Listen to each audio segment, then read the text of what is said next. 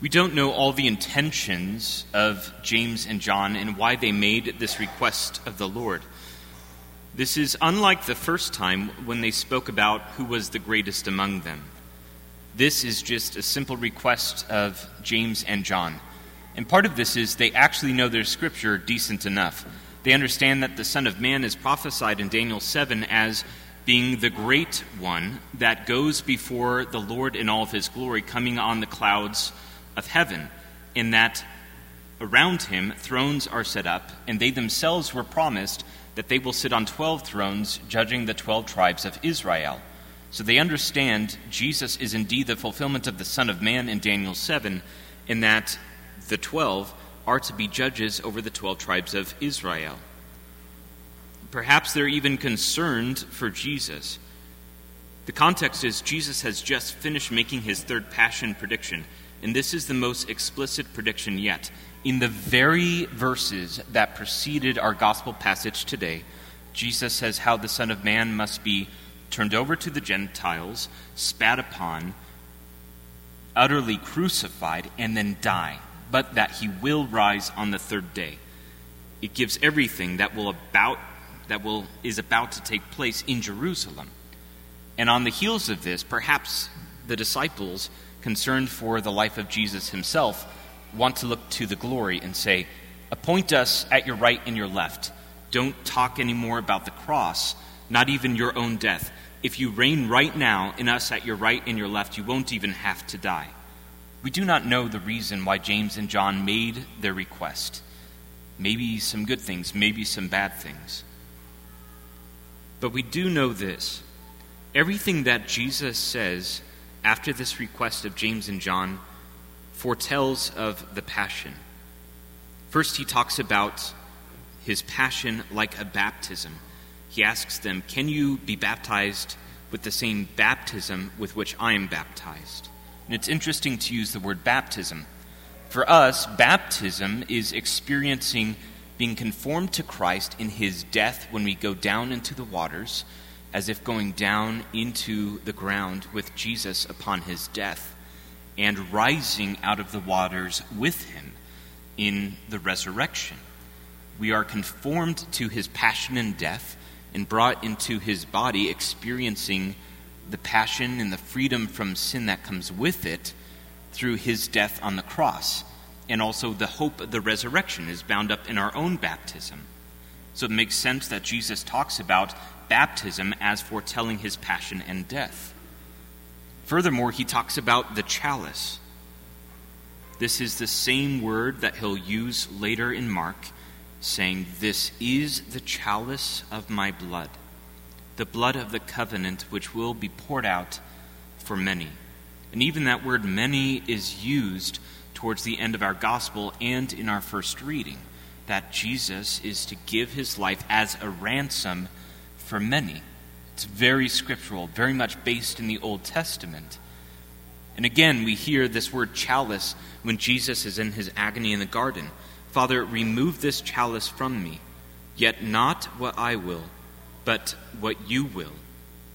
We see the connection of chalice, not just meaning a chalice of blessing, but first this chalice of suffering, this chalice that Jesus must drink, this chalice that is the outpouring of his blood, foreshadowed in the Passover and brought up in the Last Supper as the very blood which will be shed upon the cross.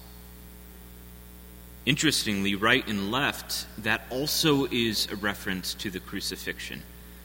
Jesus can't give John and James the place at his right and his left because that's already been reserved for the two thieves that will be crucified with him on his right and on his left. It is not James and John to take those places at that moment. They will indeed suffer and die for Jesus and with him, but not at that moment at the crucifixion. That's been reserved for those two thieves. And finally, we hear the words to serve and to give his life as a ransom for many. Jesus, in this moment, takes this idea of the Son of Man, this idea of glory, this divine title, and combines it with the suffering servant of Isaiah. And that's why we have our first reading today. It's from that suffering servant that through his suffering he will justify many, and it's through his death he has taken the burden of all iniquities upon himself, in order to free us from the bondage of sin and death. This idea of connecting the Davidic title Son of Man, this divine title of Son of Man, with suffering is brought up in the word to serve. It's easy to see that all the nations, all tongues, all peoples will serve this great divine figure, and yet by combining it with this suffering servant from Isaiah, he shows the true meaning of service, which is the divine figure actually serving all the nations and peoples and tongues by offering his life in the service of many to expiate their sins. We may often ask for holiness, but we're afraid and shrink back from the suffering that such holiness entails. And if you're not praying for holiness yet, you should be praying for that every day. We should always be praying for holiness. But oftentimes, the very thing which we wish to be delivered from, the very suffering we want alleviated, is none other than the instrument, the cross, to deliver us from our bondage and attachments that prevent us from holiness. When we make our prayer for holiness, we have to not only focus on this being brought to perfection, but also be open to the means by which God can bring this about in us. It's kind of like a little child who desires to do all the things that adults can do. He says, well, when can I do this? You're not old enough yet. Well, it's not just a factor of age. It's you're not mature enough yet. You can't have this responsibility because you haven't had the trials and sufferings to know just how important it is to wield this well, to wield this power well, to wield this vehicle well. We think, oh, when I'm 16, then I'll be able to drive. How exciting. Well, it's not an age thing.